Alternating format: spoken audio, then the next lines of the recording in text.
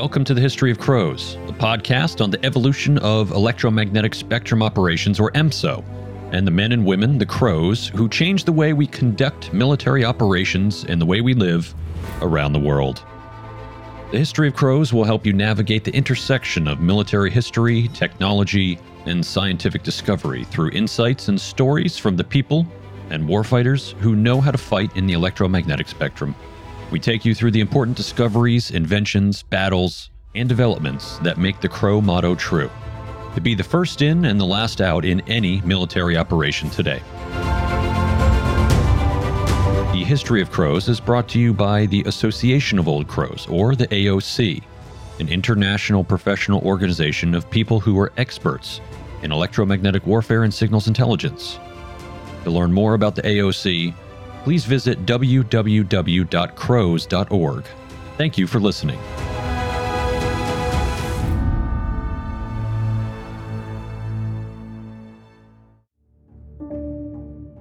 The roots of electronic warfare lie in radar countermeasures, specifically radar countermeasures in World War II. We tend to hear more about the aerial radar countermeasure operations in the European campaign, but these operations were used elsewhere. They were used extensively in the Southwest Pacific. Early in the Pacific War, the Allies believed that the Japanese did not have the capability to produce and operate complex radar equipment. So it came as a shock to them when Japanese radar was discovered during the 6-month campaign at Guadalcanal in the Solomon Islands. Here, the Japanese had employed the use of the Shikaku carrier radar. It was the first system to employ a Type 21 early warning radar. These Japanese radars were located using radar receiver sets that were initially operated by the Royal Australian Air Force RCM operators who were flying in aircraft from Northern Australia and New Guinea. But the Japanese radars were very effective. At one point in battle, they detected U.S. aircraft at 97 nautical miles. It was the best performance by any radar on either side. Significant radar countermeasures, or RCM, were required, but the U.S. wouldn't be the ones to lead the way in the development of RCM in the Pacific Theater. Rather, the Commonwealth partners worked together to face the advanced threat from Japan. After the war, U.S. authors wrote about radar countermeasures, but they negated the significant early efforts of their Commonwealth partners, and a group that many know very little of: MacArthur's Section 22 radar hunters. In MacArthur's General Headquarters Southwest Pacific area, Section 22 was the radar intelligence branch and what is referred to today as electronic intelligence. Section 22 was made up of personnel from Australia, Britain, the Netherlands, New Zealand, as well as the United States Army, U.S. Army Air Force, U.S. Navy, and the U.S. Marine Corps. But the majority of Section 22 personnel came from the Australian military forces. In this episode, we're going to hear the stories of Japanese radar advancement and the RCM operations in the Pacific Theater. To share these stories, we welcome Mr. Trent Telenko, Section 22 Special Interest Group List Admin. Mr. Telenko's career and expertise spans electronic warfare and defense intelligence in the Pacific, including Section 22 Special Interest Group, aka SIG, which was responsible for mapping the Australian, New Zealand, and American archives for Section 22 materials.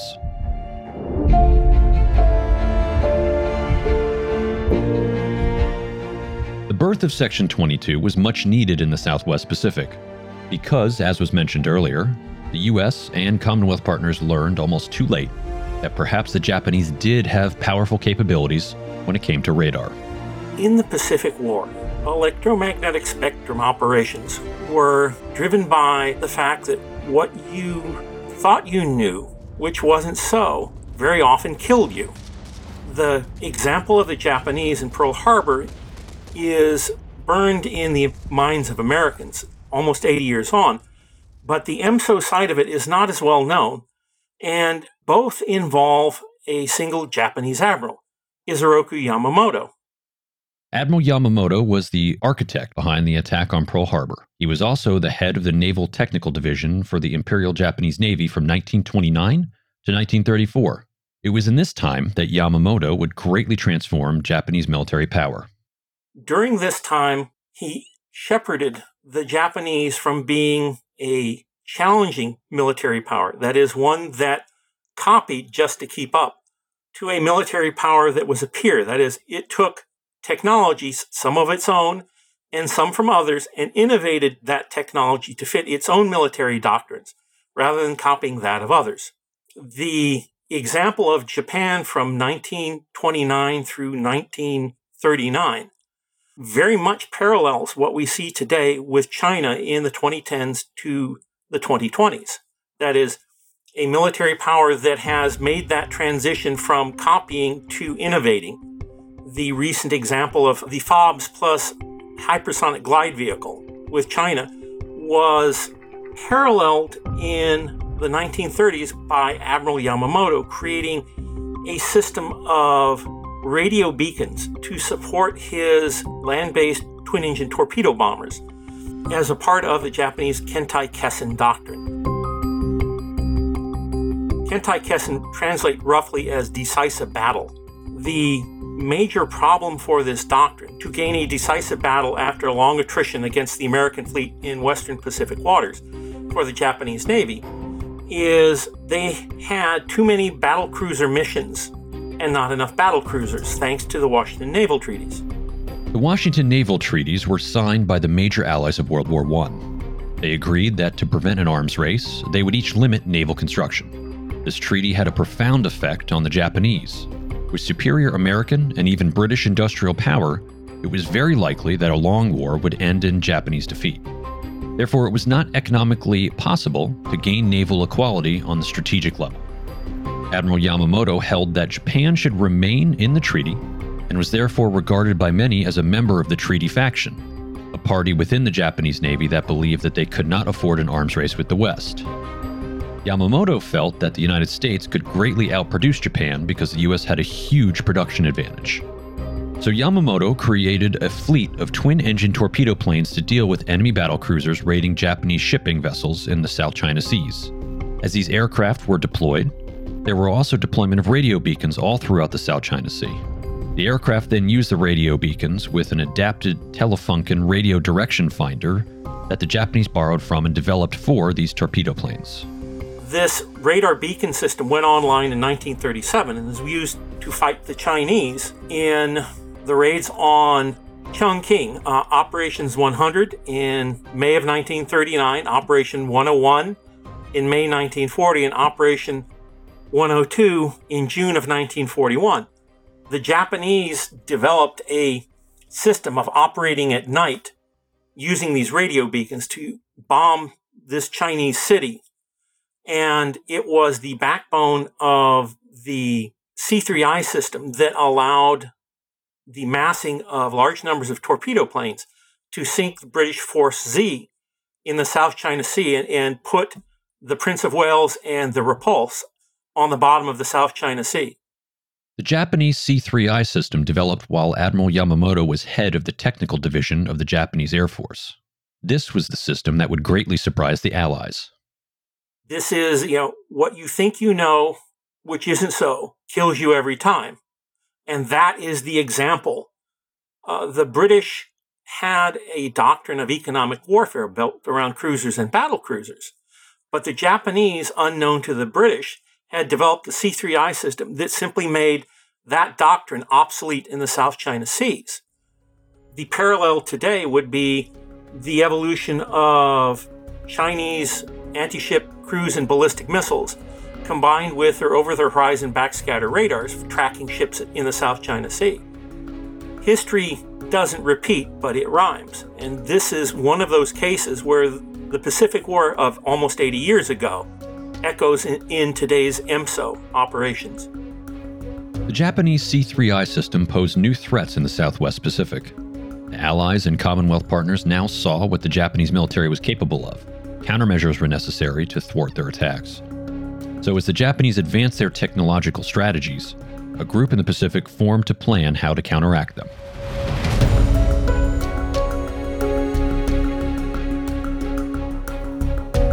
As was mentioned earlier, when it came to radar countermeasures, the U.S. didn't lead the charge so much as they followed in the footsteps of others. The first Radar Countermeasures Organization was actually formed following a meeting in Melbourne, Australia. It was here where MacArthur's Section 22 radar hunters began. In the aftermath of the Channel Dash, or Operation Cerberus, in February 1942, the Royal Navy decided after a series of meetings that it needed a radio/radar countermeasures unit, in modern terms of art, electronic warfare, to prevent the Japanese from doing to them what the Germans had just done to the UK Royal Navy when it snuck the fast battleship Scharnhorst and Gneisenau, plus the heavy cruiser Prince Eugen, through the English Channel with the assistance of radio and radar jamming. To prevent another scenario like the Channel Dash, this RCM group set out to collect information on Japanese radar and radio systems. They would then analyze their findings, distribute the intelligence, and assign the proper countermeasures to respective personnel. This RCM section was based in Sydney, Australia, and administered by Royal Australian Navy Office in Melbourne. Its commander was Lieutenant Commander Joel Mace, Royal Australian Navy Voluntary Reserve Special meaning he was trained in radar. There was then a decision made, either supported by or stage managed by Mace, according to one of the scholars that I work with, to move the organization to Brisbane under the control of the United States Navy 7th Fleet in or before May 1943. Then in June 1943, this radio and radar counters division was taken over by MacArthur's Southwest Pacific Area General Headquarters under the direct command of General Spencer Agan. General Douglas MacArthur gave his support to the formation of a radio and radar countermeasures division of the General Headquarters Southwest Pacific Area. This was in accordance with the provisions of the approved recommendation of Committee J, Radar Projects, Technique, Measures, and Coordination, and an April 19th letter from the U.S. War Department. Along with General Aiken was a group of officers and others who were referred to as MacArthur's Bataan Gang, but it was General Aiken who would play a pivotal part in the Section 22 operations. MacArthur made Aiken responsible for all Army, Army Air Force, Navy, and Allied communications. He was also placed in charge of communications, signals intelligence services, research and development, and radio and radar countermeasures in the Southwest Pacific area. This informal decision was ratified in GHQ Operational Instruction Number 36, issued by MacArthur on 5 July 1943, and in November of 1943, the group was christened Section 22 based on its office number in a Brisbane office building. Section 22 encompassed and organized disparate radio countermeasures elements in the U.S. Army, the U.S. 5th Air Force, the U.S. 7th Fleet, the Royal Australian Air Force, the Royal Australian Navy, and the Australian Army into a coherent whole to deal with the Japanese deployment of radar in the Rabaul and South Pacific areas in 1942 and 43. In February 1944, a letter from the Australian Minister for Air was sent to Minister for Defence and Prime Minister John Curtin. In the letter, it stated that the chief duty of Section 22 was to advise all force commanders on action taken to interfere with and evade enemy radar. In this case, the enemy radar belonging to the Japanese. The organization reached its full maturity in the summer of 1944 after it absorbed the South Pacific Theater's RCM organizations, primarily the 13th Air Force and Royal New Zealand Air Force and Royal New Zealand Navy, the South Pacific Theater having become a rear area by that time. Section 22 supported MacArthur's drive to the Philippines and had a role in mapping Japanese radar networks throughout New Guinea, the Dutch East Indies, modern-day Indonesia, the Philippines, South China, Formosa, modern-day Taiwan, and the Ryukyus, including Okinawa, and the Japanese home islands. Section 22 didn't just map radar. Its members also went into combat. They became radar hunters. Section 22 was extremely blessed in having several physicists from New Zealand that were incorporated into the operation in 1944. These physicists, working with American pilots and American scientists from the eastern coast of the United States, put together a series of aircraft that were referred to at the time as hunter-killers. Today we would refer to them as wild weasels. 2 B-25s and 1 B-24 that extensively hunted radars throughout New Guinea and the Philippines and into South China Sea. Section 22 also did the first operation with window, or what we know today as chaff, or radio dipole decoys, that reflected radio energy or radar energy to create false signals. These were used in bombing the Balikpapan refineries in the run-up to the Leyte invasion to take away half of the Japanese Army and Naval Air Force's high-octane gasoline. The B-24 bombers of the 5th and 13th Air Forces had made 2 tries at Balikpapan, and both failed at destroying the refineries, and along the way they had taken 6% casualties in aircraft either shot down or rendered constructive total loss upon their return. Section 22 was successful in their first operation by using the technique of laying chaff. This technique was established in the mid-1930s when British researchers realized they could confuse enemy radar with a cloud of falling strips of metal and suspended lengths of wires. These wires could flood the enemy's radar system with confusing echo signals. Using this technique gave them the success that led them into another raid. The third raid was led by a field unit from Section 22 that laid chaff that brought up Japanese fighters. And out from behind this screen of decoys came a flight of several squadrons, in fact, of P-47 Thunderbolt fighters that destroyed the fighters and made the third raid successful. This reduced the amount of Japanese aviation fuel for the invasion of Leyte. Now that the Japanese had a limited amount of aviation fuel, Section 22 had a stronger advantage for their next 2 combat operations. The next 2 major combat operations were Leyte itself and a mining operation that happened afterward. The Leyte operation involved a chaff spoof, not unlike what happened in Normandy in 1944. This spoof may or may not have been effective for the Japanese. The records that Alfred Price found did not indicate that the Japanese did anything for this particular spoof, but they were very much affected by the mining campaign done in Manila to support the invasion of Luzon. The Royal Australian Air Force had PBY Catalina seaplanes that delivered sea mines, but Manila was covered by an integrated air defense built around the latest Japanese radars. It was led by Field Unit 3 of Section 22, which was a U.S. Navy seaplane outfit under Lieutenant Heron, who was a founder of the Airborne Electronic Warfare Enterprise in the United States Navy. He and one other Australian, Catalina, seeded all of the area around Manila for several hours with chaff to keep the Japanese from shooting down the other 20-odd Australian Catalina PBYs that were busy mining Manila, so that the Japanese could not sortie from there to strike or to reinforce operations further south.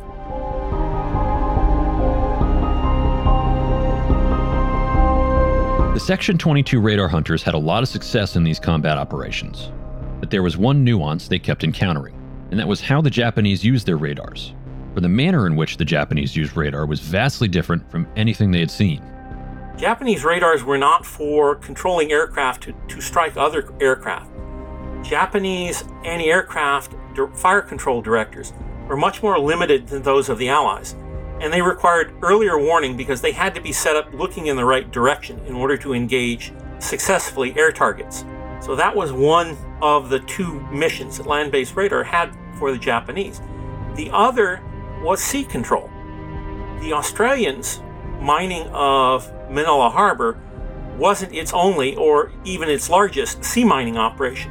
Throughout 1943 and 44, the Royal Australian Air Force was systematically mining ports throughout the Dutch East Indies to prevent oil from going to Japan. The Japanese were using land-based radars around these ports to track where the Catalinas were flying so they could send out mine-sweeping ships to clear out the mines that were dropped the evening before. So this too is a lesson for today. Just because there's a technology that you think you know, it doesn't mean that someone else won't use the same technology differently for another militarily useful goal. The Japanese continued to surprise the Allies in this way. They used the same technology, but for much different purposes, in ways the Allies weren't expecting. We mentioned earlier that the Japanese adhered to a certain doctrine, called the decisive battle, or the Kentai-Kessen doctrine. The Imperial Japanese Navy wrote this doctrine in response to a theory derived from the writings of American naval historian Alfred Thayer Mahon. Alfred Thayer Mahon was an American naval strategist in the late 19th and early 20th century. And he wrote a theory of naval operations that the Japanese and the Americans both subscribe to, that navies are built to control the ocean, and the way you control the ocean is taking your battle fleet and beating the enemy battle fleet. And once you completely do that, that you will dominate and blockade the enemy to force their surrender. Both the American and the Japanese Navy believed in this, and the Kentai-Kessen doctrine that the Japanese Navy developed was in direct reaction to its understanding of Alfred Thayer Mahan's theory on how to apply sea power. In Japan's Kentai-Kessen, the Japanese Navy believed it would win a war by fighting and winning a single decisive naval action. The Japanese were committed to winning sea power through the use of strong battleship force, and their military strategy revolved around this doctrine. At that time, the first thing that Yamamoto got through was getting Japanese naval air forces night flight pay. So suddenly, the Japanese were putting in lots of hours at night. During this time, Yamamoto was investigating the technology to create a large force of land-based torpedo bombers to support the Kentai-Kessen doctrine by relieving Japanese Kongo-class battlecruisers of the mission of sea control in the South China Sea, so they could support the fight against the American battle line, which the Japanese anticipated to be coming from America's west coast. In order to be able to concentrate the Japanese torpedo bombers quickly and effectively to destroy a large surface action group, they needed the ability to bring them all to one point on the ocean at any time in any weather. This was not something that you were going to do at night with a sextant looking at the stars and doing celestial navigation. It had to be a form of radio navigation. So what the Japanese did was they took a technology from Germany, non-directional radio beacons, and they incorporated it into their force structure. But they added one other thing that the United States really didn't understand until late 1943. They added grid maps. They put a grid on the ocean. Find yourself with a non-directional radio beacon. You got to have a map that shows the location of the beacon emitting any specific code, and then you've got to take 2 radio direction finding azimuths to this known location. By getting those 2 azimuths and taking a time on a stopwatch of 60 or 120 or any number of seconds that amount to 60, and knowing your speed while you're doing that, you establish a range between the 2 azimuths. This particular system was used throughout World War II. It went back at least as far as 1937, when the radio detection direction finding equipment was installed on the Mitsubishi G3M Nell torpedo bombers. No later than 1937, the Japanese had this radio C3I system installed to be able to locate American carriers for kamikaze airstrikes. In 1944, the Japanese relied directly upon the C3I system. The maps associated with these grids were not captured until later, in June 1944, when a Marine ground combat unit overran Japanese Admiral Nagumo's headquarters in the Marianas. It took until January of 1945 for these maps to be decoded and provided to the mobile radio intelligence units in a form they could use in real time. It was one of the great strategic surprises in the EMSO realm in the Pacific War. After the surrender of the Japanese in August-September of 1945, Section 22 was disbanded.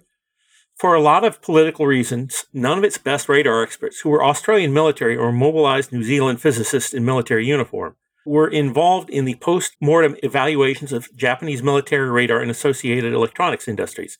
It is one of the great ironies of World War II that the best wartime Allied experts on Japanese military radar were not allowed to see the Japanese side of the Pacific Radar War to deliver a coherent story of Japanese radar in World War II, as was done with the British military and German radar.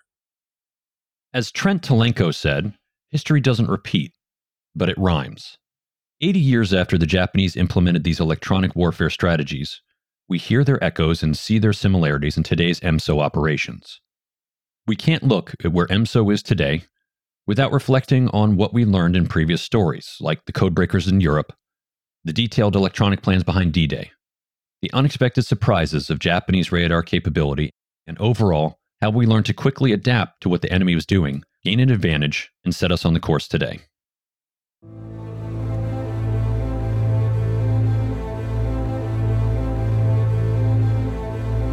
If you missed these stories, we encourage you to listen to previous episodes.